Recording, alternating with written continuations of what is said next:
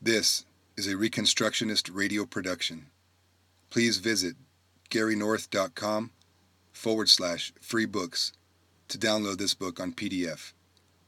The title of this book is Lone Gunners for Jesus, Letters to Paul J. Hill by Gary North, Institute for Christian Economics, Tyler, Texas. Copyright Gary North, 1994. A letter to Paul J. Hill, September 29, 1994.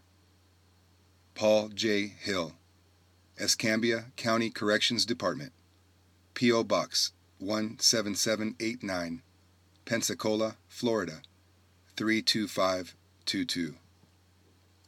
Dear Mr. Hill, sometime in the months following the murder of the abortionist in Florida, Dr. Gunn, you sent me 2 position papers. One was called, Was the Killing of Dr. Gunn Just?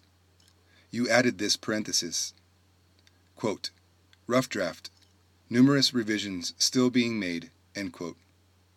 Obviously, you have other things on your mind these days, besides continuing the revisions of your rough draft. I am responding to this paper belatedly because you seem to have taken your own suggestions seriously enough to shoot an abortionist, kill his escort, and wound the escort's wife.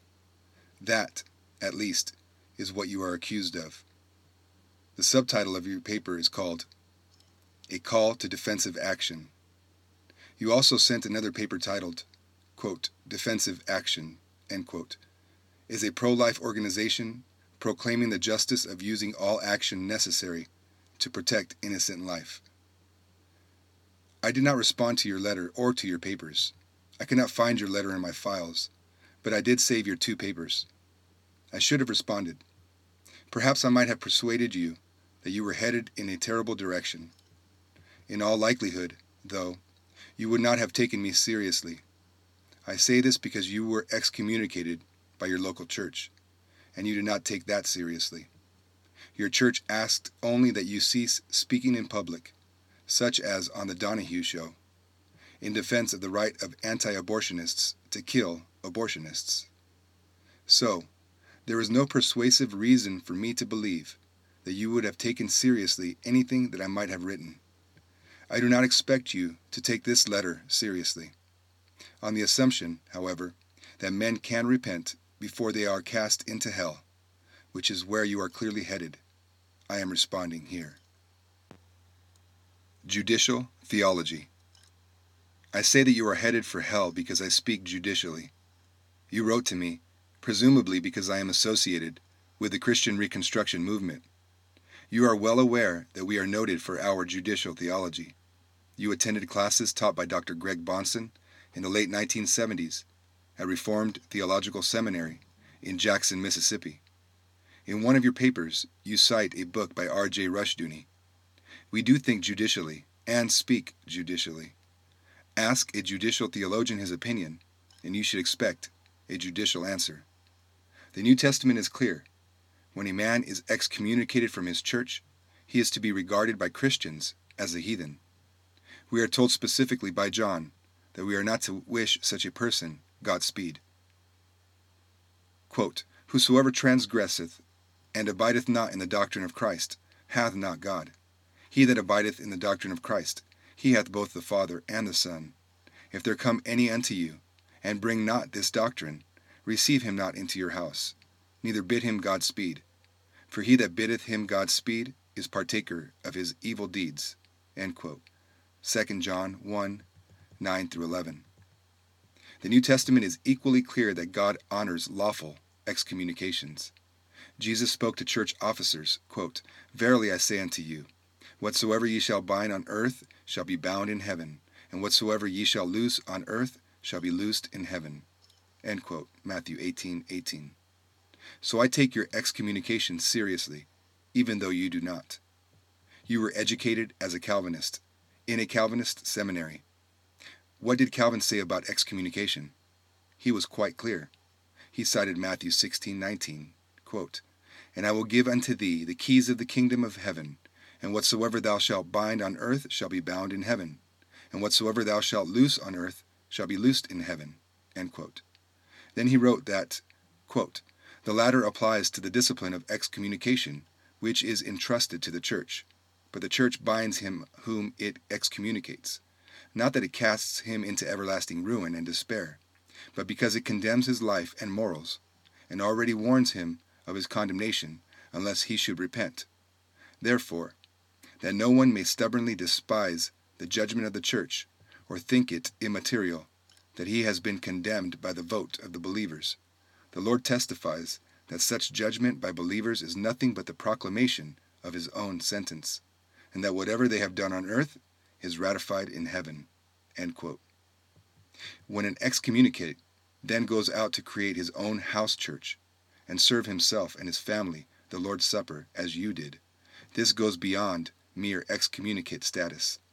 It goes to the status of outright rebellion. Here is a man who is creating his own church, his own world of supposed judicial authority. Here is a man who is bringing the sacraments of the church into his home, in the name of God, when he has been lawfully condemned by the institutional church and told to repent. That act alone judicially enables me to say that by every judicial standard the Bible offers, you are going to hell. You are in open rebellion. God does not honor those men who flagrantly rebel against his church, set up a home church, and ordain themselves to ministerial status. Self-ordination under such circumstances is a form of self-excommunication. You are accused of having shot to death 2 men and wounding a woman. You have not denied these accusations. You are said to have used a shotgun at close range, a weapon not noted for its ability to inflict death on a discriminating basis. The reports say that you ran. If correct, then you did not act as a man of courage would have acted. You did not act as one who believed in some elevated principle. You shot and ran. This indicates to me that you knew in your heart that your act was, biblically speaking, an act of murder rather than the God-authorized defense of a just cause. A man defending a just cause does not run. He commits his act of civil rebellion in the name of a higher law, and then submits himself to the sanctions of the state for having violated state law. This is what the people of Operation Rescue do. They stand in front of an abortion clinic to be beaten by the police, arrested, sent to jail, fined, and they suffer a loss of their income. They suffer the consequences of their actions. They are people of courage. Murder, defined biblically. The 6th commandment reads, "Thou shalt not kill," Exodus 20:13. The God who mandates this is also the God who ordered the total annihilation of the Canaanites, Deuteronomy 7:16. So this verse cannot legitimately be interpreted as a defense of pacifism. What is murder, biblically speaking?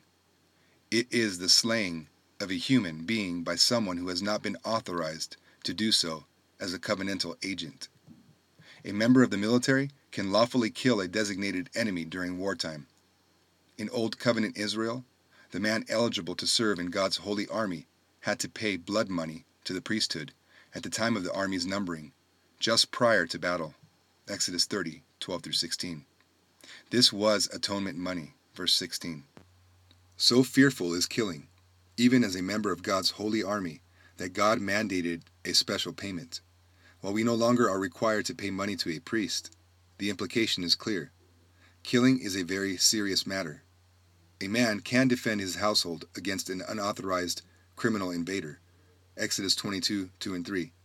He is the head of his household, a covenantal office. This is not self-defense as such.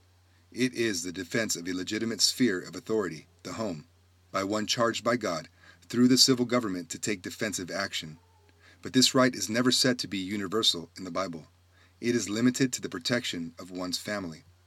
A man can participate in the execution of a criminal convicted of a capital crime. Quote, "At the mouth of 2 witnesses or 3 witnesses shall he that is worthy of death be put to death. But at the mouth of 1 witness he shall not be put to death. The hands of the witnesses shall be first upon him to put him to death, and afterward the hands of all the people. So thou shalt put the evil away from among you." End quote. Deuteronomy 17:6-7. In Old Covenant Israel, there was an office called the Blood Avenger. which was the same as the kinsman redeemer. This was the man who was nearest of kin.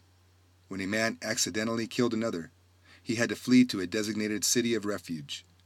If the blood avenger caught the suspect en route or outside the walls of that city, he was authorized by civil law to execute the suspect. Numbers 35. This office no longer exists because cities of refuge were an aspect only of Mosaic Israel. When a corporate crime was so great that God's negative sanctions threatened the entire nation, the state could authorize corporate executions. The example here is the national sin of the golden calf. The Levites' lawful slaying of the 3,000 men after the golden calf incident removed the corporate threat. Exodus 32:28. But they had specifically been called into action by Moses, the God-inspired head of the civil government. Moses deputized them prior to their judicial action. Under holy warfare conditions, a Mosaic priest was authorized to kill someone who was committing a moral infraction so great that it would have brought blood guiltiness on the entire community. The primary example here is Phinehas' execution of the copulating couple during the war with Midian. The visible mark of the displeasure of God was the plague that had broken out immediately prior to Phinehas' action. This plague stopped after he executed the couple. Numbers 25:6-14. The same was true of Samuel's execution of Agag. He was a prophet, and it took place under wartime conditions. 1 Samuel 15:33. The point is, in each case, the distinguishing mark of the right to execute an enemy of God was the holding of a covenantal office: military, head of household, witness, deputy, or wartime priest or prophet. That is, the authorization to execute a transgressor under the Mosaic covenant was ordained by God and revealed in His law. To kill another deliberately is murder. The murderer is outside God's covenant of salvation. Quote, envyings, murders, drunkenness, revellings, and such like, of the which I tell you before, as I have also told you in time past, that they which do such things shall not inherit the kingdom of God. End quote. Galatians 5:21. Christians are not to tolerate such people in their midst. Quote, but let none of you suffer as a murderer, or as a thief, or as an evildoer, or as a busybody in other men's matters. End quote. 1 Peter 4:15. God will cast every unrepentant murderer into the lake of fire. Quote, and he that sat upon the throne said, behold, I make all things new. And he said unto me, write, for these words are true and faithful. And he said unto me, it is done. I am Alpha and Omega, the beginning and the end. I will give unto him that is athirst of the fountain of the water of life freely. He that overcometh shall inherit all things, and I will be his God, and he shall be my son. But the fearful and unbelieving, and the abominable, and murderers, and whoremongers, and sorcerers, and idolaters, and all liars, shall have their part in the lake which burneth with fire and brimstone, which is the second death. End quote. Revelation 21:5-8. The fundamental issue. I want to talk at this point about what I regard as the real issue here. You will probably not admit that this is the real issue. Those who are psychologically disposed toward revolutionary violence, autonomous acts of rebellion, and premeditated murder will probably also not believe that I am balancing the judicial issues properly. Nevertheless, it is time for someone in the camp of the theonomists to address the judicial issues carefully and precisely. It is not that we have completely been silent, but there is a division in the theonomic camp, and since I am the one who has come out in favor of non-violent resistance in my books, I guess I should be the one to continue to defend the position. The grim fact of the matter is this: abortion is a universal practice. Estimates today indicate as many as 50 million unborn infants are aborted annually, worldwide. In the United States, something in the range of 1.5 million preborn infants have been legally aborted every year since 1973. But compared to the total number of abortions worldwide, we are not the major abortionists. It is not just that there are many abortions being conducted worldwide today. It is that abortions by the millions have been practiced over the history of man. It is such a common practice, and has been such a common practice, that the original Hippocratic Oath of the classical Greek world included a promise by the would-be physician not to practice abortion. This clause was taken out of the Hippocratic Oath in the United States during the 1970s. The lure of income was too great for the physicians, so they removed that ancient traditional clause from the modern version of the Hippocratic Oath. The point is this: abortion is an ancient practice, and God has allowed it to go on without bringing immediate judgment against those societies in which abortion was practiced. Why should this be? The main reason why God has tolerated abortion without bringing judgment against societies that practice it is that abortion has been illegal in most societies. In the language of the pro-abortionists, abortion has generally been performed in back alleys.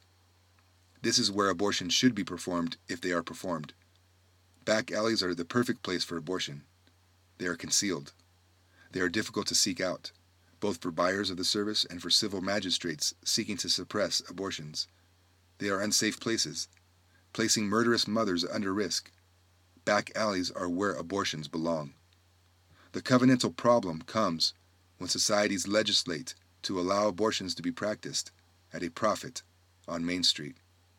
The problem comes when abortionists can lawfully advertise in the press for people to come in and buy an abortion. Main Street abortionists are what bring a society under the judgment of God. Legalized abortions reveal a deep-seated lawlessness on the part of the community. The guilt of the community. In your defense of the killing of Dr. Gunn, you continually refer to the community. I always get suspicious when people appeal to collectives in order to justify individual action. You quote from Michael Bray's paper supporting Operation Rescue. This is under the section, quote, Ethical Basis for Defensive Action, end quote. Here's what Michael Bray said according to you. Quote, The fact is that the guilt for the shedding of innocent blood remains upon the citizenry until the punishment is exacted from the offender. Blood guilt is purged only through punishment of the guilty. If the crime goes unpunished, the community bears guilt for the shedding of innocent blood. The community has a strong incentive, therefore, to seek justice in order to avoid the burden. Deuteronomy 21, 1-9, end quote. Deuteronomy 21, 1-9 is a very important passage. Bray was correct to cite it. So were you, but you have not understood it. That passage deals with a dead body found in a field. The victim has been murdered, but no one knows who committed it. The elders of the city closest to the field come out to participate in a sacrificial offering in order to remove the blood guilt from the city. They kill a heifer. The Levites then sacrifice it. The text reads, quote, And all the elders of that city that are next unto the slain man shall wash their hands over the heifer that is beheaded in the valley, and they shall answer and say, Our hands have not shed this blood, neither have our eyes seen it. Be merciful, O Lord, unto thy people Israel, whom thou hast redeemed, and lay not innocent blood unto thy people of Israel's charge. And the blood shall be forgiven them. So shalt thou put away the guilt of innocent blood from among you, when thou shalt do that which is right in the sight of the Lord. End quote. Deuteronomy 21, 6-9. Michael Bray's citation of this passage was correct. There was blood guilt under the Mosaic covenant, and the way to escape God's corporate negative sanctions was for both the priests and the civil magistrates to acknowledge before God that they did not know who had slain this victim, that they washed their hands because of it, and they slew an animal to atone for it. They were atoning not only for the sin of murder, but also for their own ignorance. They were making certain that blood guilt did not extend to the society. They were announcing publicly that they did not approve of this murder, and because they did not approve of it, and they sacrificed something valuable to prove they did not approve of it, God brought them out from under corporate judgment. We must think judicially about this passage. The intent of the passage was to show that God does not hold a community or a society guilty for the acts of an individual that are immoral. If the community takes appropriate actions to suppress the action, that is, if the community passes laws against the practice, seeks to enforce these laws against the practice, and brings sanctions against those who violate the law, then that society is not brought under the judgment of God. The state is authorized to bring sanctions against those individuals who commit such acts against the law of God, precisely because of the threat of God's corporate sanctions. If the state does not take action in the name of God, then God will take action in the name of God and bring the sanctions against the whole society. This is the teaching of Deuteronomy 28:15 through 66. This is the teaching of the whole covenant pattern of Old Testament law. Finally, if societies do not acknowledge this by seeking to suppress illegal acts, God does bring judgment against them. This is why God sent the prophets before the people and before the kings to warn them. By violating God's law, the people risked bringing the entire society under the direct negative sanctions of God. They risked captivity to Babylon. They risked captivity to Assyria. They risked military invasion. They risked being unsubordinate to Moab and Philistia and all the enemies around them. God would bring his sanctions against them all, corporately, if their ordained civil and ecclesiastical representatives did not act humbly and confess their ignorance in the face of an unsolved crime, and attempt as best they could to bring sanctions against evildoers. The point that Bray makes is correct. The community does have an incentive to bring evildoers to justice, and if the community cannot locate the evildoers, then the community has to admit that this is not because the community approves of such actions that the authorities do not bring sanctions against evildoers.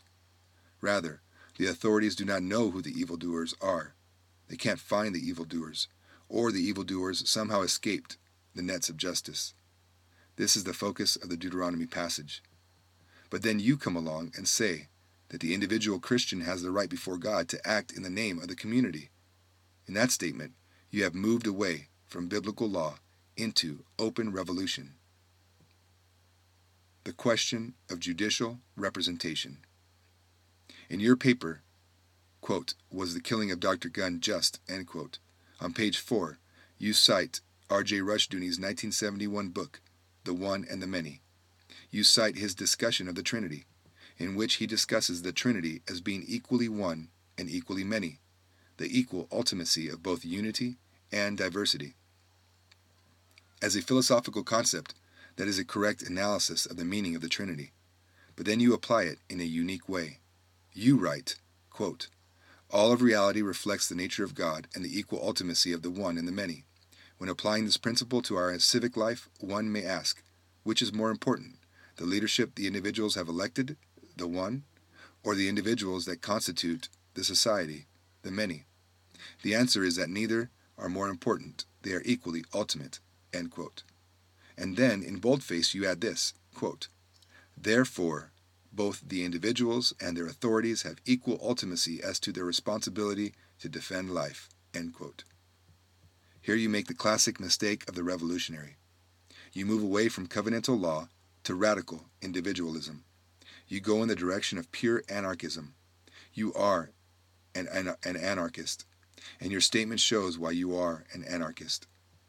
The biblical position is that there must always be judicial representation. Adam represented all of mankind before God in the fall. Jesus Christ represented all of mankind as well, as his people before God in his death, resurrection, and ascension. There must always be representation. Moses represented the civil magistrates of Israel. Aaron represented the people as the high priest of Israel. There must always be judicial representation, and it is established biblically through ordination. There are but 3 covenantal offices that God recognizes: church, state, and family.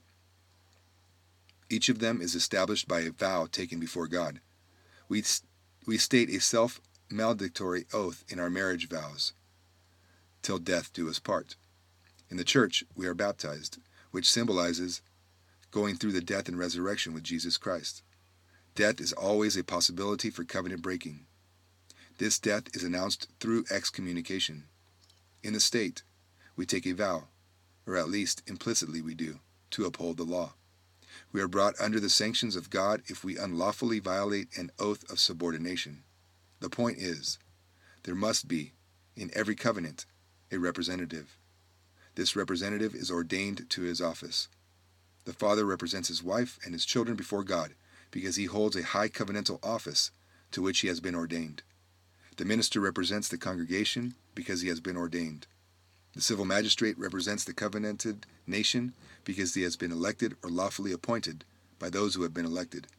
There is no lawful covenantal office without ordination. What you are talking about in your essay is the equal ultimacy of both the individual and the ordained civil magistrate in fighting crime. This position is utter nonsense biblically. There cannot be equal ultimacy of those two because one of them has been ordained and one of them has not. The officer has a covenantal responsibility before God that is unique, but the individual does not. The officer is oath-bound to enforce the law, while the individual is oath-bound to obey it. One of them is at the top of the hierarchy and is invested by God with the power to exercise the sword, while the other is not. Your theory of civil law does not reveal any trace of judicial subordination. Your system of interpretation of Rushdoony's passage is a violation of every principle of biblical covenantal law, because there is no hierarchy in your system. Every covenant has to have a hierarchy. Every legal order has to have a judge. Every ecclesiastical order has to have a minister. But you obviously do not believe this. When you were excommunicated, you set up your own home church in which you were the self-ordained authority, by which you said you had the right to administer the sacraments to your wife and your children. But who ordained you? Who anointed you? No one. You were an excommunicate at the time you ordained yourself. You are an anarchist and a rebel. The problem is, there are a lot of others just like you, with the same mindset, who are equally armed and dangerous. The secular anarchist says that he speaks for himself, a pure anarchist. He says, quote, "There is no authority beyond me," end quote. This is the doctrine of the divine right of the individual. The divine right of the individual teaches that there is no lawful court of appeal beyond him. This is the pure anarchist. Most anarchists are not pure anarchists. You are not a pure anarchist.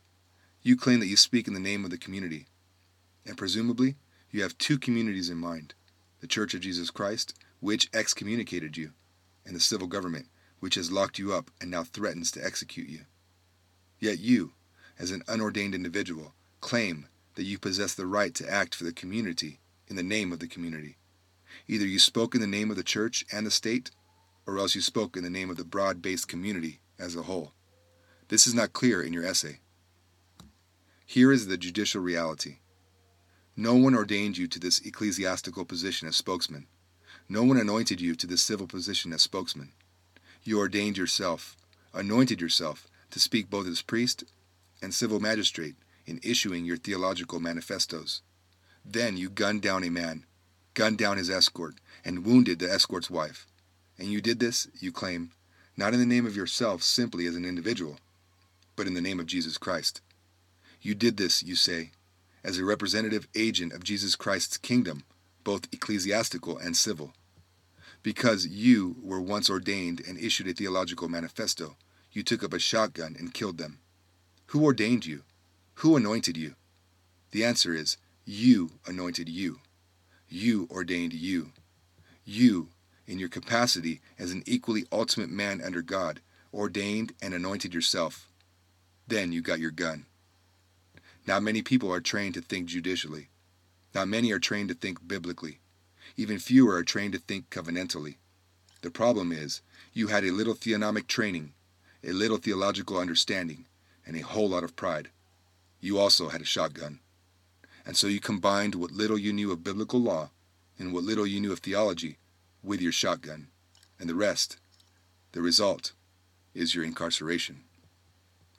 Fortunately, your church had excommunicated you before you grabbed your shotgun.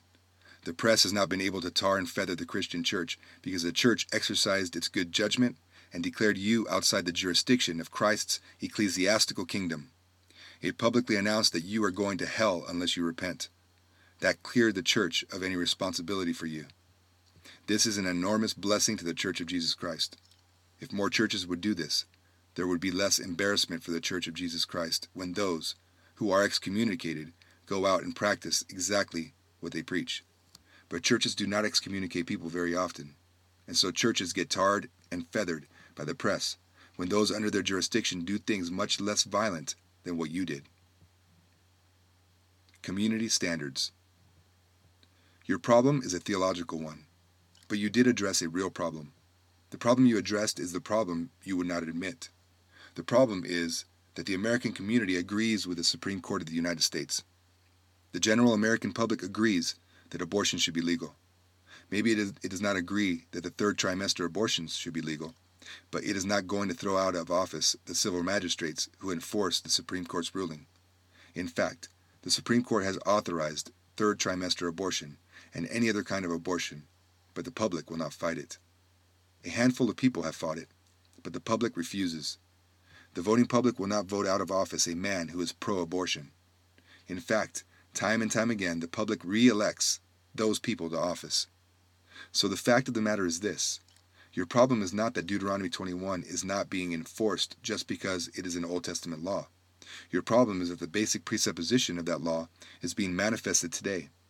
God is eventually going to bring corporate judgment against a society that approves of the slaying of the innocent. This is our problem.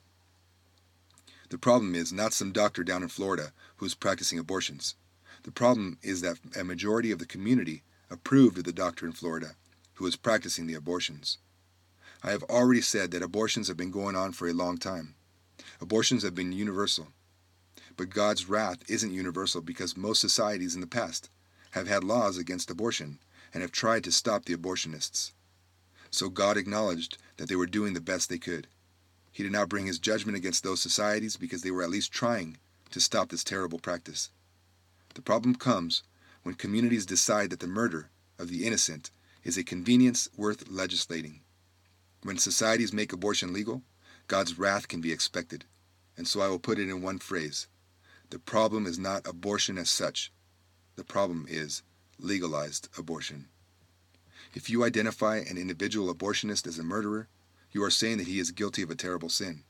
You are correct. He is guilty of a terrible sin.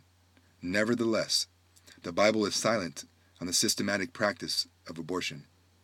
The governing passage in Exodus 21 can be used and should be used to justify laws against abortion, but it does not specifically talk about self-conscious abortion. It says that when two men are struggling and one of them strikes a pregnant woman and the child is born, if the child is born dead, he should be executed. From the relatively narrow concept of abortion in this case, we can make legitimate judicial applications. If, as an accident, a woman has her child aborted, and this is a capital crime, then we can legitimately conclude that if it is a self-conscious effort to kill the woman's child, then abortion is still a capital crime. We move from the narrow case law to the broader application. This is the biblical judicial principle of, quote, if this, then how much more that, end quote.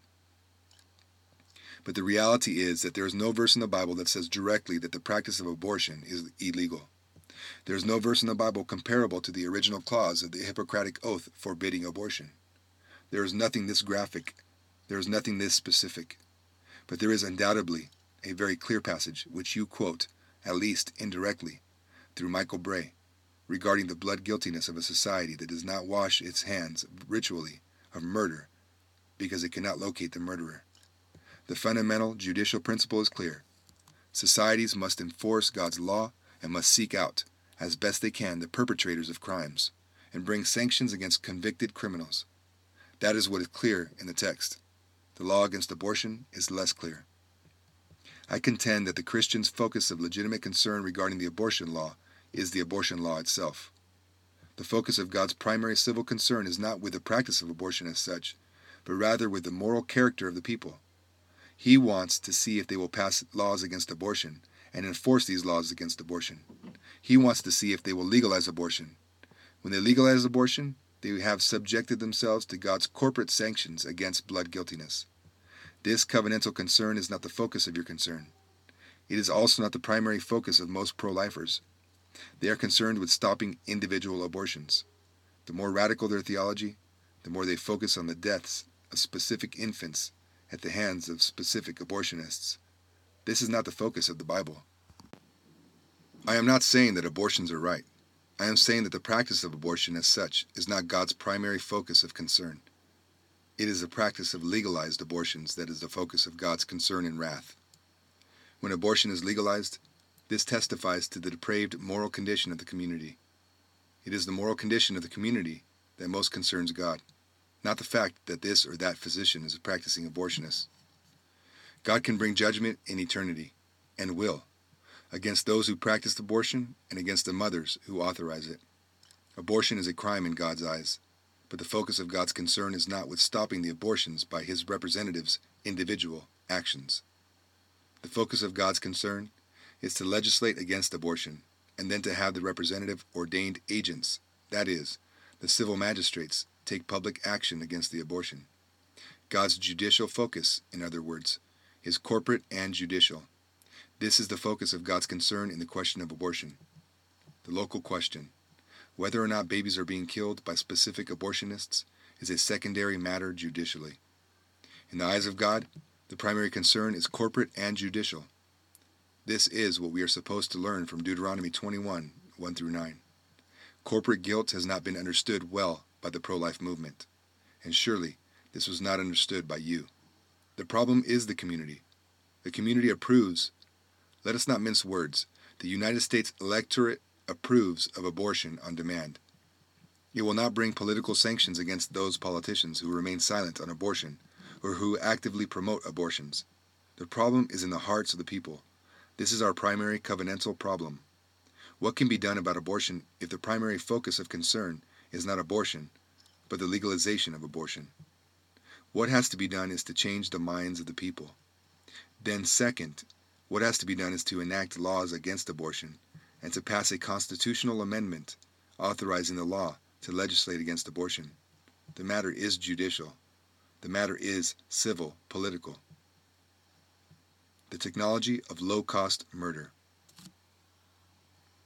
Now come chemical abortifacients. This is what is going to stop physicians from practicing abortion in the United States. Price competition is the greatest threat to the local abortionist, not some self-appointed revolutionary bringer of justice like yourself. It is the fact that women will be able to walk into some large drugstore or local drugstore and buy some pills, morning after pills, for $10.95, or $39.95 on special for a giant economy-sized bottle. Take those pills and kill their own infants. Price competition is the looming threat to the killer physicians, not the pro-life movement. When such products are finally for sale, the pro-life movement will be forced to come to grips with the judicial reality of abortion, namely, that it is legal. At that point, all the pro-life posturing had better end. We will have fewer picket lines in front of physicians' offices. It will do no good to picket a physician if he has been driven out of the death business because it is so cheap to get home-based abortion out of a bottle. He is not going to be practicing abortions. Mothers will be practicing abortion. It will do no good to go out and shoot physicians. The advent of cheap abortifacients is when the legalization of abortion visibly becomes the real problem, when it becomes discount abortion, mass-produced abortion. The problem is the legalization of abortion, not some killer physician on the corner. The physician on the corner who is practicing abortion is a symbol, and it is good to challenge the symbol in the name of the real issue, which is the legalization of abortion. But that local physician is not the main problem. The big problem is that modern technology is going to find a way to have dirt-cheap abortions and make millions of dollars along the way. We are going to get mass-produced abortions. We will no longer worry about a comparative handful of abortions, 1.5 million a year. We will not know how many deaths will be administered. It will be twice as many. We will have no sure way of knowing. What we know is that abortion will be so unbelievably easy that the numbers will skyrocket. There's going to be no way to stop it by picketing. Besides, we will not have anyone specific to picket. What are pro-lifers going to do?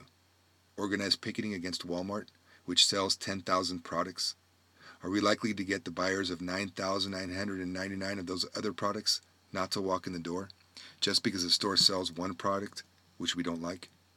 Do we think that such picketing is going to stop some murderous mother or anyone else? Picketing will stop almost nobody.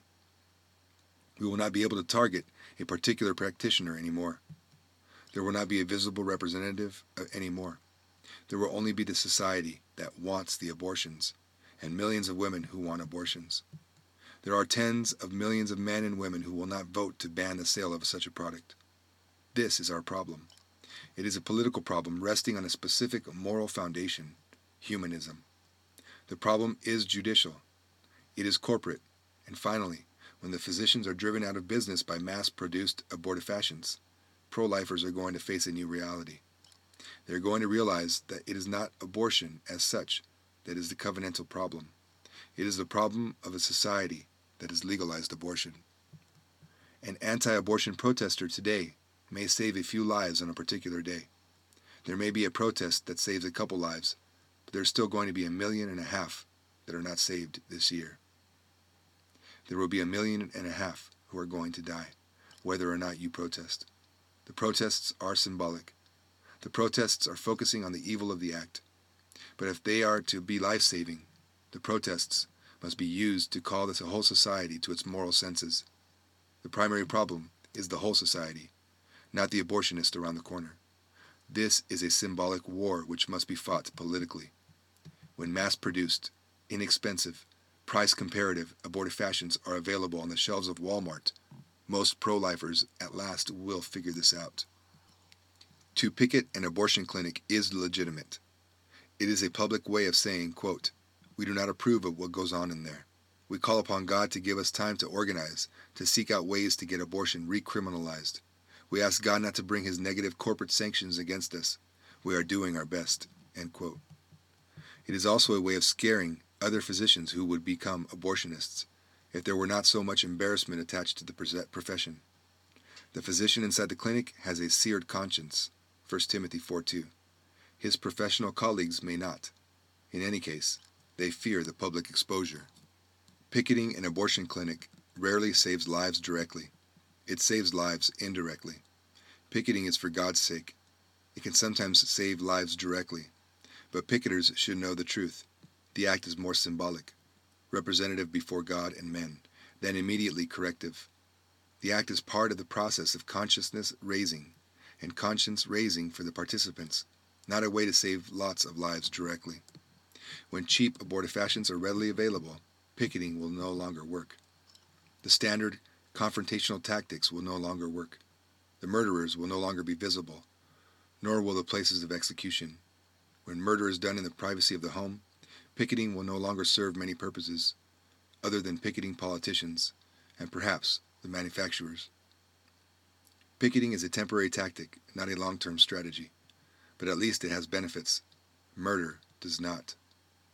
When mothers perform in-house abortions, what will men like you do? What good will a shotgun be? Will your imitators invade homes and shoot down women they suspect of using morning after pills? And if they do this, what will happen to those unborn infants? Your disciples, not the mothers, will then become the murderers of unborn infants. Your perfectionist, guilt-ridden tactic of self-ordained judge and jury execution may make perverse sense to fanatics today, before the technology of mass murder is on the shelves, but the tactic clearly becomes self-defeating the day this new technology arrives. This should tell you that your tactic is wrong today. You obviously did not think through the implications of your recommended plan of action. I hope that those who might otherwise imitate you do think it through, before it is too late for them and also for the hundreds of thousands of innocent infants whose lives will be lost because of the political reaction your tactic will produce in normal human beings. These people vote. This is what your murderous perfectionism ignores. Voices of virtue. But there will still be a few people like yourself, self-appointed voices of virtue on Robespierre's model, who will not accept this political frame of reference. They will move to the next stage. Your position is really quite mild compared to what may come. Your position is that you, as a self-ordained and self-anointed man, had the lawful authority before God to gun down one lone practitioner of abortions and his escort, and put a couple of pellets in his wife while you're at it. That is a mild-mannered position compared to what may come. The real hardcore practitioners of revolutionary virtue are going to understand the logic of your position. You really were not consistent. People say that you finally became consistent with your position, but they are incorrect. You were not consistent with your position, because the real position that is consistent with what you are saying is to put bullets into Supreme Court justices. The real position you are advocating is to gun down every legislator who will not vote against legalized abortions. Your position is really revolutionary. Open revolution, that is what you are calling for. Your defensive action theology is aimed not only at some local physician who is going to kill 2 or 3 babies or 10 babies today and more tomorrow. The problem of your theology is the U.S. Supreme Court, which has authorized the killing of 1.5 million a year. If the government is the problem, and it surely is the problem, then what is the logic of your position? If you can save a life by gunning down a local abortionist, how many lives can you save if you gun down authorities who have legalized abortion? You gun down an abortionist's private escort. What if that bodyguard had been a policeman? What is the difference given your doctrine? You teach 1. The individual's right to gun down local abortionists. 2. The individual's right to gun down their bodyguards. And 3. The equal ultimacy of the individual and the civil magistrate in saving lives. So, kill cops. We saw such a plan in action in Colombia. The Medellin drug cartel would gun down judges. They would gun down policemen that opposed them. They understood that their problem was at the top, not at the bottom, and so they offered rewards, $1,500 to kill a policeman. They offered more to shoot a judge. This is where your position is heading. Someone will make the jump which you have been unwilling to take. You shoot down a local abortionist. The policeman arrests a local drug seller. Will either action stop the action? The people at the top are the problem. Some follower of yours will conclude. He will see the logic of your position. Quote, if I have the right to gun down a local abortionist, I have the right to gun down his accomplice. If I can lawfully fire a shotgun and wound the accomplice's wife because she, too, is basically an accomplice, then I have a right to gun down the ministers who excommunicated me for publicly advising violence against abortionists. If I have the right to gun down a practitioner, don't I have a right to gun down the judge who has authorized the practice? Don't I have the right to gun down the politician? Don't I have the right to gun down the voter who has voted for the politician, who in fact is in favor of abortion? Don't I have the right to gun down everybody who is pro-abortion? Aren't they all responsible? And if they are, am I responsible for stopping them in any way I can? That approach to justice is what the French Revolution rested on. You are creating the legal basis of just such a revolution. You are the self-appointed voice of virtue, and all someone needs to put your theology to work is a guillotine, or its technological equivalent. One of your disciples will figure out that the problem is not the guy on the corner who commits the abortions. The problem is the entire society, which has approved and authorized and legislated the abortions. There is nothing in your theology to call a halt to someone who takes your principle of revolutionary violence and does his best to impose it, because that is where it ends. It ends on the guillotine. It ends with the robespheres of this world cutting off the heads of tens of thousands or hundreds of thousands of the accomplices of evil. That is where autonomous, equal ultimacy, revolution always ends when it is not stamped out early. That is where your position ends. When the individual has the right to take up arms against the local practitioner of evil, even when the practitioner has been authorized by law to practice whatever it is, then the next step has to be to take up arms against its representatives, the judicial representatives of the people. Remember, the people approve. The fundamental problem is the people and the hearts of the people, not some profit-seeking physician around the corner. The real problem, biblically speaking, is the hearts of the people. How are you going to change the hearts of the people by gunning down the physician on the corner? Perfectionism and unlimited guilt. You ask in your essay on Dr. Gunn, quote, at what point do you think it would be just to use force to protect innocent life, end quote, page 8. I ask in response, at what point do you think it is no longer legitimate to use force to protect innocent life? You seek to legitimize the theology of the lone gunner for Jesus. I seek to ward off the theology of the anarchist revolutionary movement. There are 50 million abortions conducted each year. Am I responsible to pick up a gun and shoot any abortionist anywhere on earth? Has God ordained me to cleanse the earth of abortionists? Your theology sets no boundaries on the use of violence. National borders have no judicial relevance for those seeking to cleanse by force the world of abortion. Evil is evil wherever it is practiced. If the lone gunner for Jesus has been given equality with the civil magistrate in protecting the lives of the unborn, This license cannot end at a national border. The late Ayatollah Khomeini issued a death warrant with a $5 million reward for the man who kills Salman Rushdie. He did not place any geographical restrictions on his death warrant, nor did he place temporal boundaries. The death warrant is presumably still in force, and Rushdie is still at risk. Where are the judicial boundaries of responsibility? Where are the judicial boundaries of violence? By removing the death penalty from the state, your theology transfers it to the lone gunner. What restricts him? His common sense? That is what your essay appealed to.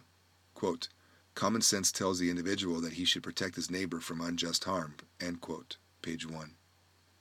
But how clearly does common sense speak in history, and how carefully do lone gunners with a sense of mission listen to it? Your theology offers no judicial boundaries. It offers no boundaries on the sense of guilt in the hearts of men. There are unborn babies dying today all over the world. Where does my responsibility end? The unbounded perfectionism of your theology leads to intense guilt and the deviant behavior such guilt can produce. I am not guilty for my refusal to kill abortionists. I have not been authorized by God to kill abortionists. Abortionists are not under my God-given authority. They have not invaded an area for which I am responsible to the point of being authorized to kill them. But I am guilty if I do nothing politically to reverse the legalization of abortion. That authority has been given to me. Yours is a vigilante theology. Where in the Bible does God authorize the vigilante?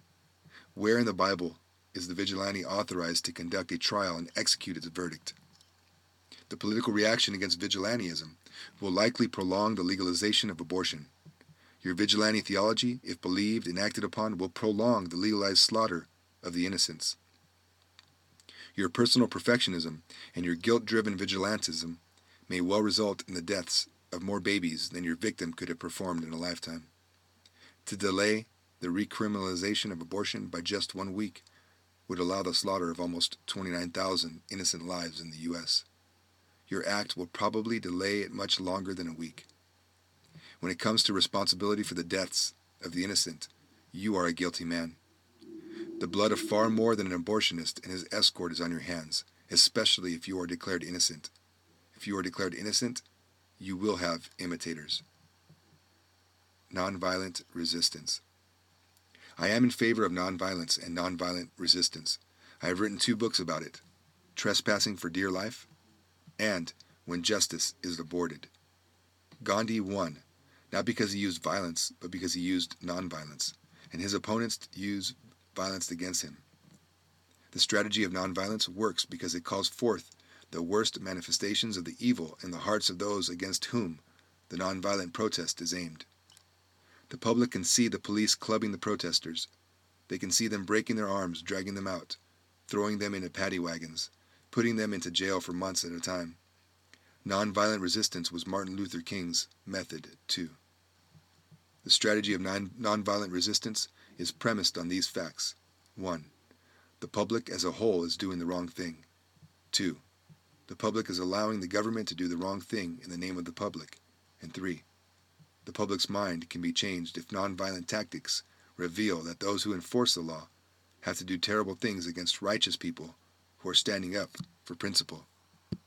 The difference between nonviolent resistance and violent resistance is very great. Nonviolent resistance says that we must take a public stand against a public evil and suffer the consequences. Nonviolent resistance says that those magistrates who represent the people as a whole are going to do evil things in public if what they have been authorized to do is essentially evil. Nonviolent resistance against legalized abortion is aimed at calling the public to its collective senses. But if the public no longer has collective senses, and if the public, in its heart, is murderous, then nonviolent resistance is not going to work directly. Nonviolent resistance is going to call down the wrath of God on the society. What you forgot, and what violent resistors want to forget, is that there is a God in this process, and He does act in history to bring His sanctions. You were not authorized by God to represent the public. You were authorized by God to do nonviolent things and suffer the consequences personally. You were authorized by God to stand in the gap and get your head beaten in, maybe on videotape, to be broadcast on the 6 o'clock news. You were authorized to get the public infuriated against the agents who bashed your head in. That is what you were entitled to do. But you were not entitled to gun somebody down. God allows the sword to be used only by someone who is ordained to do it. Vengeance is mine, saith the Lord. So says Romans 12. Romans 13 says that the state is authorized as a minister of God, verse 4, to act as God's lawful agent of vengeance.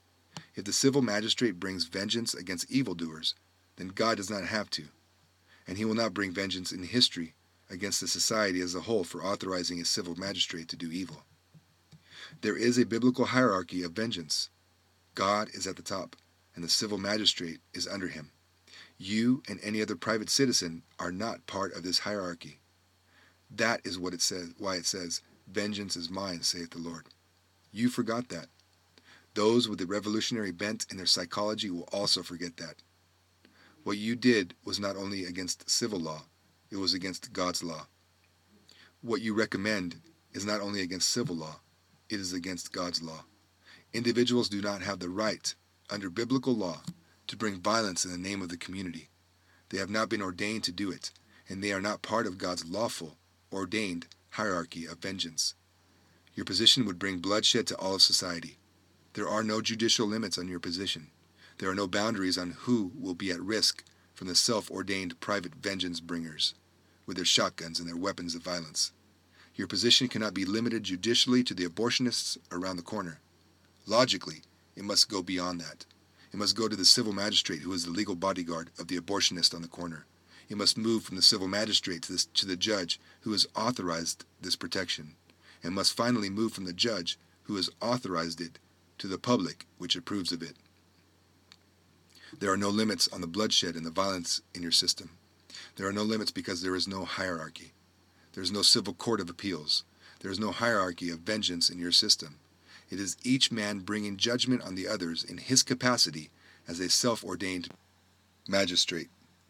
You ordained yourself to serve the Lord's Supper as a minister of God in the church, and you ordained yourself to gun down individuals as a civil magistrate. You possessed neither authority. If we had biblical law, you would be tried, and if convicted, executed by the witnesses who testify against you. You would have no possibility of appeal. You would be delivered into God's supreme court. The only reason you will probably not be executed is because we live in a society that does not believe in biblical law. The only thing that will save your earthly life is the corrupt legal system that would not prosecute your victim, the abortionist. The only thing that is going to give you time to repent is the moral and judicial corruption of the American legal system. The legal system you thought you could replace will probably not do what God says should be done with you. That is the great irony here. You are going to be able to think about what you did, and by the grace of God, repent of what you have written and what you have done, only because this is a corrupt society. You will be given time that you do not deserve before God, because this society pays very little attention to God. The society that legalized abortion is the society that is going to let you get off the hook compared to what biblical law absolutely requires be done with you. Conclusion. I write to you not because I really expect you to repent. I write to you because you are a representative of others who are afflicted by the same revolutionary mentality. I write also to the churches that may have men and even women who think like you inside their own congregations. I would warn every church that has someone like you voicing such opinions publicly to excommunicate that person immediately. Because if people like Paul J. Hill go out to wreak their private vengeance, their self-ordained, self-appointed vengeance against others in this society, and the church has not publicly excommunicated such people in advance, then the Church of Jesus Christ will be tarred and feathered by the press for not having had the courage to deal with these lawbreakers. It is time for the churches to think judicially. It is time to bring an end to the theology of individual license and individual ordination. It is time to issue a warning against all the self-ordained civil magistrates with their shotguns and all the self-anointed home church, family church ministers who are serving the Lord's Supper to their families. This should not be regarded as a letter favoring abortion. It should surely not be regarded as a letter favoring legalized abortion. He should not be regarded by the public as being against nonviolent resistance against abortion and legalized abortion. It is a letter which must be understood as a call to return to biblical law, a biblical doctrine of the covenant, and a concept of lawful order. It is a call to return to the doctrine of hierarchy and sanctions. I pray that this call will be taken seriously, for if it is not taken seriously, we are going to enter into a period in which vengeance is appropriated by individuals who are in rebellion against man and God, who are going to spread lawlessness on an individual basis into a society that is already committed to a rebellion against biblical law and against Christian principles. Godly people will be caught in the crossfire. The crossfire will be between the secular humanists who pay no attention to God's law and therefore legalize abortion, and the self-anointed, self-ordained bringers of private justice who pay no attention to civil law or church law, and who, on their own autonomous authority, are going to gun down the beneficiaries of the secular humanist order. We are caught between the collectivized corporate evil of humanist civil law and the anarchist autonomous evil of self-ordained revolutionaries. We are caught, in other words, in a crossfire between the one and the many. That is not where I want to be, or where I want the church to be. The church had better begin taking steps to remove from its membership rolls all those who call for violence against individuals in the name of the community, when in fact our present situation, the community stands against God and against God's law. It does no good to take up the sword privately against representatives of an evil community or against the beneficiaries of an evil community. God's judgment threatens the entire civil community. The problem is not the abortionist around the corner. The problem is the hearts of the people. The hearts of the people can be changed by prayer and perhaps by personally costly, symbolic resistance. But the hearts of the people cannot be changed by gunning down the abortionist around the corner. That will set the hearts of the people in their wicked ways. Nothing will change for the better. It will only get worse. More babies will die. Then the judgment of God really will come. This is a political fight, a judicial fight, but not a military fight. It is not a fight to, quote, save one life today, end quote. It is a fight to keep the judgment of God from coming on the entire society. That is the meaning of Deuteronomy 21, 1-9. We must take those verses seriously. Your statements to the press and your arrogant demeanor indicate that you are now engaged in creating a media image. A man who does not fear men because he fears God more. In fact, you do not fear God at all. Not the God who has revealed himself in the Bible as the eternal foe of all murderers. Jesus warned, quote, "And fear not them which kill the body, but are not able to kill the soul, but rather fear him which is able to destroy both soul and body in hell," end quote. Matthew 10:28.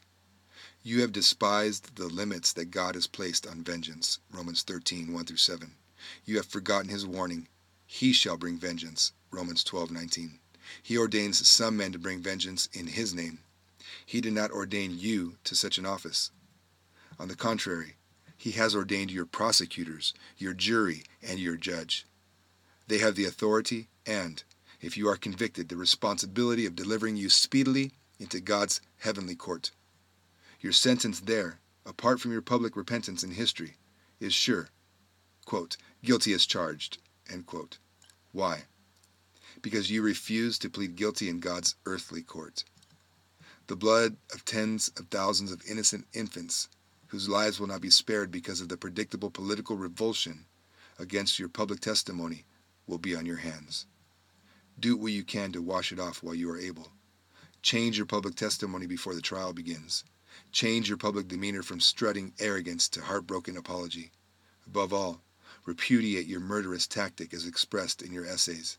If you don't, you are eternally doomed. You asked me months ago to comment on your essays. I have now done so. You were quoted in the New York Times, July 31st, 1994, as having announced, quote, "my role as a prophetic role," end quote. A prophet in the Old Covenant publicly identified transgressions that were so great that God threatened the society with corporate negative sanctions.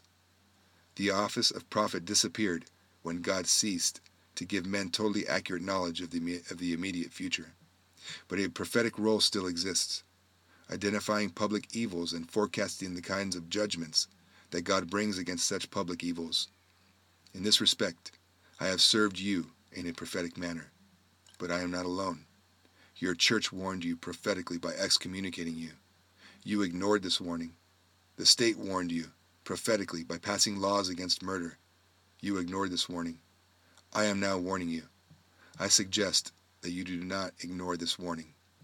Sincerely yours, Gary North. A second letter to Paul J. Hill. Today is October 18, 1994. I have now received 3 letters from you dated October 7, October 10, and October 11. While you remained silent in front of the initial jury that condemned you, you have been quite lengthy in your responses to me. You asserted in your October 7 letter, quote, I am a member of the Trinity Church in Valparaiso, Florida, where Archie Jones is a member, end quote. You are not a member. You were excommunicated well over a year ago. I will deal with this later. But Dr. Jones was my employee in 1980. James Jordan is a member of the Trinity Presbyterian Church. He is still on my payroll, part-time.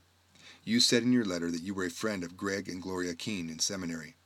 Greg Keene abandoned his wife in 1992 while a member of the same church as I was, which promptly and properly excommunicated him. Pathways in your past led to me. Please regard this letter as a sign to the Christian public that says, Detour. Presbyterian Law. I begin with your October 10 letter, since it dealt with the important issue of Presbyterian law. You quoted the Westminster Confession of Faith, as well as its shorter catechism, 1646. You were once ordained as a Presbyterian minister, which required your public affirmation of these documents as judicially binding on you. You cited provisions regarding the moral law. Specifically, you cited Chapter 19 of the Confession regarding God's covenant of works with Adam. Quote, God gave to Adam a law, a covenant of works, by which he bound him and all his posterity to personal, entire, exact, and perpetual obedience. End quote. You then cited the shorter catechism on the Sixth Commandment. Quote, the Sixth Commandment requireth all lawful endeavors to preserve our own life and the life of others. End quote. Answer 68. You then went on to a discussion of the rights of policemen to defend people versus the rights of individuals to defend them, which you claim are equally ultimate rights. Your October 7 letter briefly mentions the discussion of the Sixth Commandment found in the larger catechism. The judicial question is this: what does the larger catechism define as lawful? The shorter catechism is silent on this point, as befits a shorter catechism.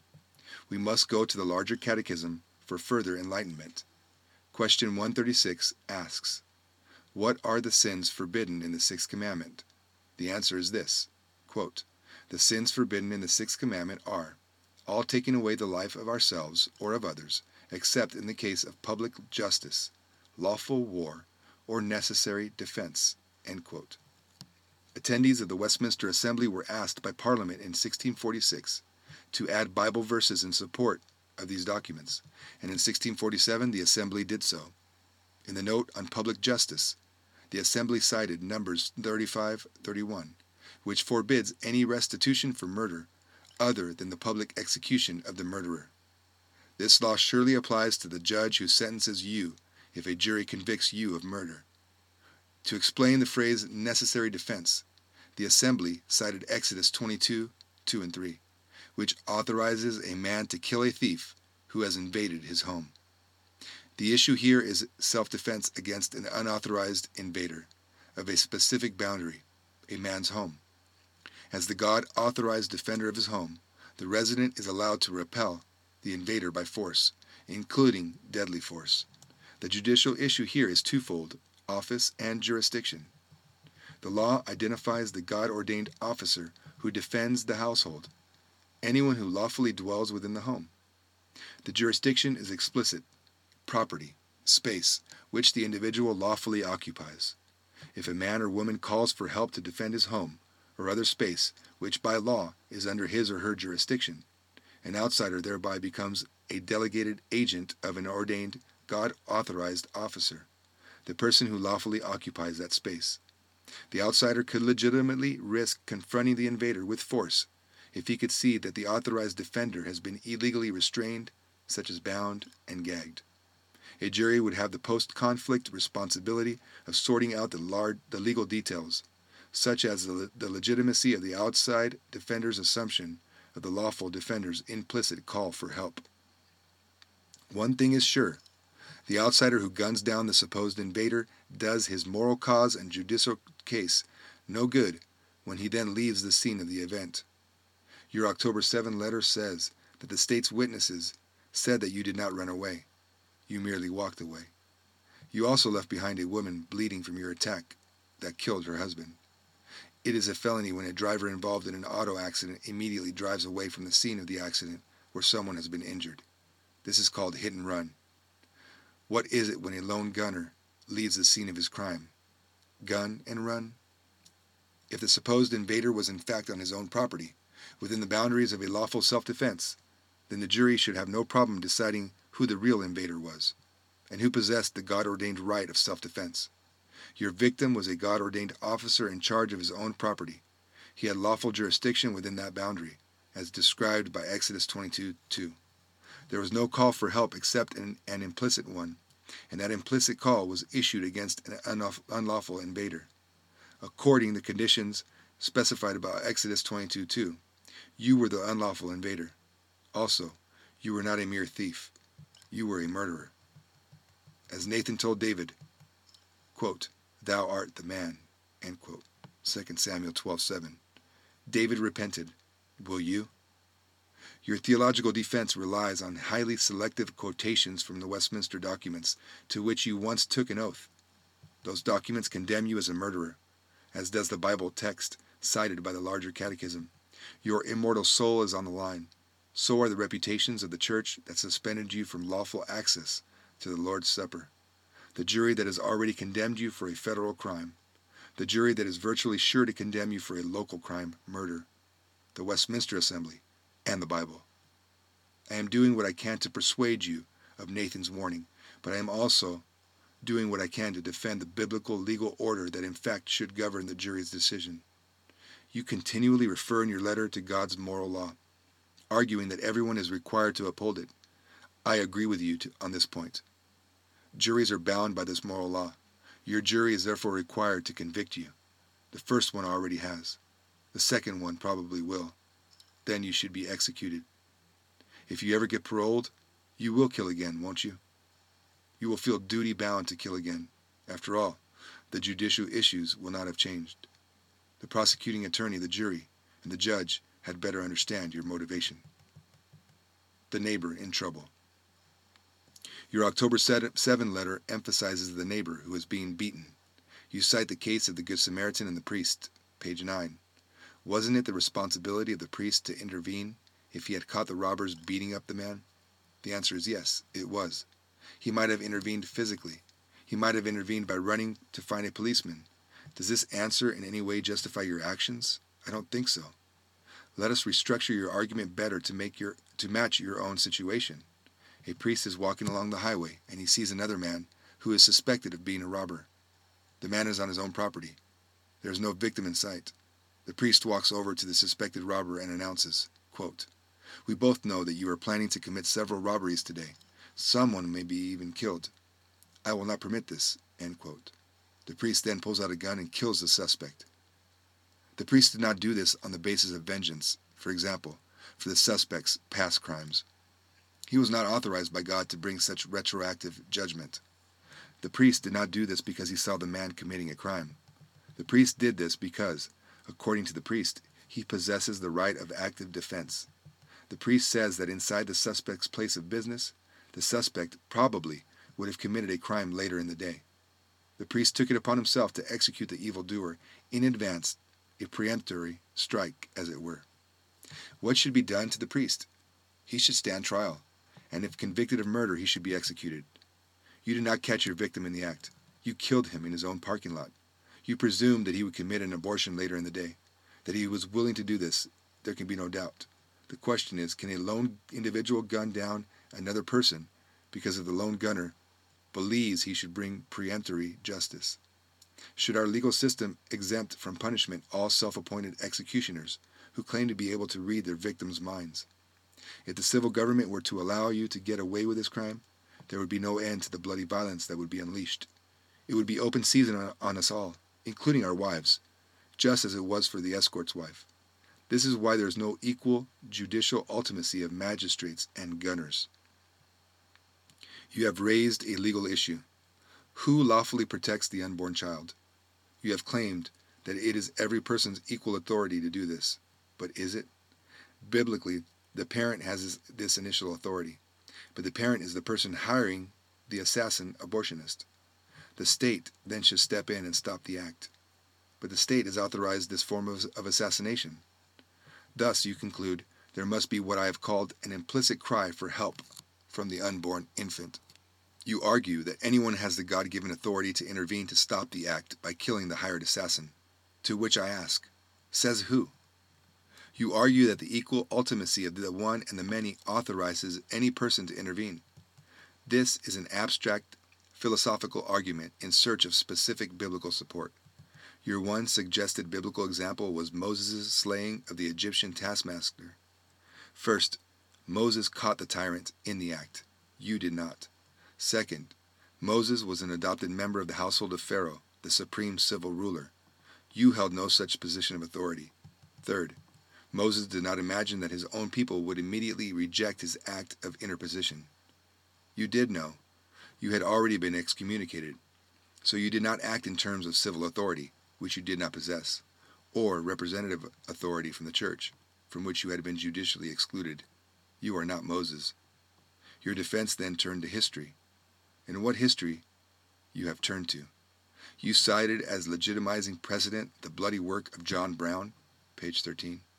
You did not specify whether you were talking about his raid on Harper's Ferry in 1859, which more than any other event brought on the Civil War, or his murder of 4 unarmed men at Pottawatomie Creek, Kansas, in 1856. In either case, it astounds me that you would cite Brown in your defense. Otto Scott's book, The Secret Six, John Brown and the Abolitionist Movement, Times Books, 1979, has stated the case against Brown in no uncertain terms. Since Scott was an employee of Rushdoony's Chalcedon Foundation from 1983 until 2 weeks ago, it should have occurred to you that Brown is not beloved in Christian Reconstructionist circles.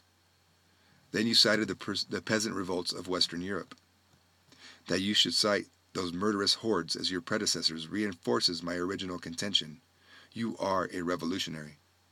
It was to their legacy of mass destruction that Karl Marx's colleague, Friedrich Engels, also appealed in the Peasant War in Germany, 1850. For decades, Marx's name was on this book, not Engels' name. The co-founders of communism understood quite well who their predecessors were and what they did. I think you do, too. You refused to respond to my technological argument, namely, that with the introduction of chemical abortifacients, the war on the unborn moves from the public clinic to the medicine cabinet in the home. I asked you, how will those committed to your tactics defend the unborn child when mama swallows something that will kill it? Will lone gunners invade homes, shooting down mothers, thereby also killing the infants? You prudently remained silent. I can hardly blame you. There is no possible answer that conforms to your call to defend the innocent through private execution. You have thrown away your life in a futile attack on a technically obsolescent medical procedure. You are fighting the old war, not the next one. You have played the fool's role in a deadly drama, but unlike fools in most dramas, you were armed. This is what bad theology frequently does to those who adopt it. It makes fools out of them. What I am saying is that you autonomously gunned down 2 men without cause. I am also saying that you symbolically attacked a representative of a medical specialty that is about to become obsolescent. I will add this. Your act, if imitated, will speed up the introduction of chemical abortifacients. This will bring murder down to mass discount price levels. As the price of this bloody service falls, more of it will be demanded. As murder gets easier and cheaper, it will become more common. If the American abortifacient industry erects a statue honoring its most distinguished marketer, you should be the subject. You lose either way. For example, The victimized infants lose. If your act creates a successful political reaction against the pro-life movement, the resulting extension of time for legalized abortion will destroy untold hundreds of thousands of innocent babies. On the other hand, if your murderous act is imitated and medical abortionists leave the business, mass chemical slaughter will begin a lot sooner. In either case, vastly more blood will be on your hands than the blood of those two men in the parking lot. You wrote your October 11 letter, quote, "Gary, you know in your heart of hearts that what I'm saying is true," end quote. On the contrary, I know in my heart of hearts that if you do not repent publicly for both your writings and your twin acts of murder, you will stand condemned in God's heavenly court, just as you have stood condemned in man's courts, both ecclesiastical and civil. You ended with this, quote, "Repent of your error, Gary, in God's name and for the love of those made in his image. Quit suppressing this manifestly apparent truth that whatever force is justified in the defense of a born child is justified in the defense of an unborn child," end quote. You even capitalized force. You are correct only with respect to what the civil authorities should do to protect both the born and the unborn. Execute convicted perpetrators. You are incorrect with respect to what the private individual can lawfully do when church, state, and family have declared otherwise. They have authorized evil things in our day. But this fact does not authorize the creation of a new office, the lone gunner for Jesus. The solution to murder is not murder. More to the point, the solution to a suspected murder this afternoon is not a preemptory murder this morning. The state does not have the God-given authority to shoot down a person just because some public official believes that later on this afternoon, the suspect may commit a murder. You do not possess this authority either. What the state cannot lawfully do to stop a crime, the lone gunner for Jesus cannot lawfully do. Your ecclesiastical status. You challenged me in your October 11 letter to talk with the elders at Trinity Presbyterian Church, which you claimed did not excommunicate you, but only suspended you from the Lord's Supper. That is, you were supposedly merely forbidden to take communion. You stated that in my initial letter. I had misrepresented your judicial status. I contacted Reverend Schneider, your former pastor, who informed me today that you were an excommunicate prior to the shootings. You argue that your original excommunication, May 1993, was overturned by the higher court that you insisted should hear the case. The penalty was reduced to a suspension from the Lord's Supper, which is the penalty of excommunication, away from the communion table, though indefinite rather than permanent. But the court warned you to get this matter settled. It told you to return to church. You never showed up again.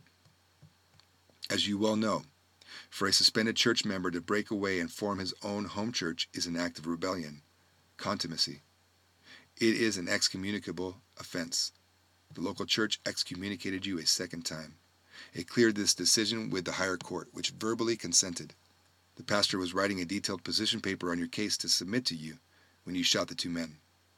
But the church did not send you the letter and the position paper officially informing you of its decision, which it presumed you understood. The church has tried to explain all this to the press, but Presbyterian law is not readily comprehended even by Presbyterians, let alone by reporters. The church has said repeatedly that it excommunicated you, and you have never publicly denied this. Spare me your nitpicking technical objections. Jesus warned against straining at gnats and swallowing camels, Matthew 23:24.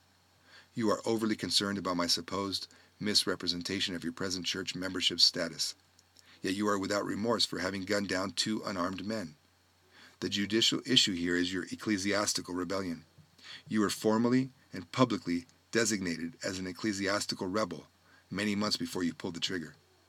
The Trinity Presbyterian Church thereby saved itself and the church at large from a very embarrassing situation. The press has generally ignored the church issue because your local church did the correct thing while there was still time. Had it not done so, it would have been pilloried by the press. I hope this will serve as a warning to other congregations. If they leave people on their rolls who espouse your views, they are asking for trouble. They are also asking for trouble if they do excommunicate such people, but fail to get every word on record, and then refuse to release formal judicial summary documents promptly, as your most recent counterclaims prove. Your church thought you knew you were excommunicated. You now claim that you weren't. Be assured, you were. Reverend Schneider assures me that a letter to this effect will be sent to you tomorrow, October 19. Conclusion. Your autonomous act has placed in jeopardy the lives of perhaps millions of unborn infants, either because of a potential political backlash against you that will extend the present abortion laws, or because of the speeding up of the introduction of abortifacients. Therefore, I am doing what I can to deflect the public's legitimate moral outrage against you from hitting the pro-life movement, as well as God's church. By God's grace to His church, you took your murderous action as a church-condemned man. If the media can be persuaded to report your case honestly, the public will regard your dual assassination as the act of a condemned man outside of God's church and acting on his own in defiance of Bible-revealed law, and therefore also God's moral law. To the extent that you are portrayed as representing Christianity, you become a gigantic liability. This is why there is such a thing as excommunication. This is why God honors it in eternity. Unfortunately, the public may see you presented by the media, not as a martyr, but as the creator of a martyr. I prefer to see your victim positioned as a hired assassin, which every abortionist is, biblically speaking. This positioning will not be what the media will try to establish during your trial, but I still have high hopes that you will not be positioned as a hired assassin, with the church in the broadest sense as the one who hired you. You were an assassin acting on your own, but under the authority of the Dark One, with whom Adam covenanted, and with whom you implicitly covenanted by failing to submit to the discipline of your church. Again, I am speaking judicially. I cannot read your heart or your mind, just as you could not read your two victims' hearts and minds. You have to go by what the law says. Biblical law says you are presently trapped under Adam's covenant and its eternal negative sanctions. Even if the media ignores this, Christians who read my letters may come to the correct conclusion. I hope so anyway. That is why I wrote these two letters. I am concerned that the general public will see you as a Christian, which you are not, judicially speaking, while the Christian public will see you as merely misguided, when you were, and remain self-consciously, defiantly rebellious against church authority. Reverend Schneider says you gloated in your excommunication, telling him and the other elders that you were proud of it. Don't worry about your next jury.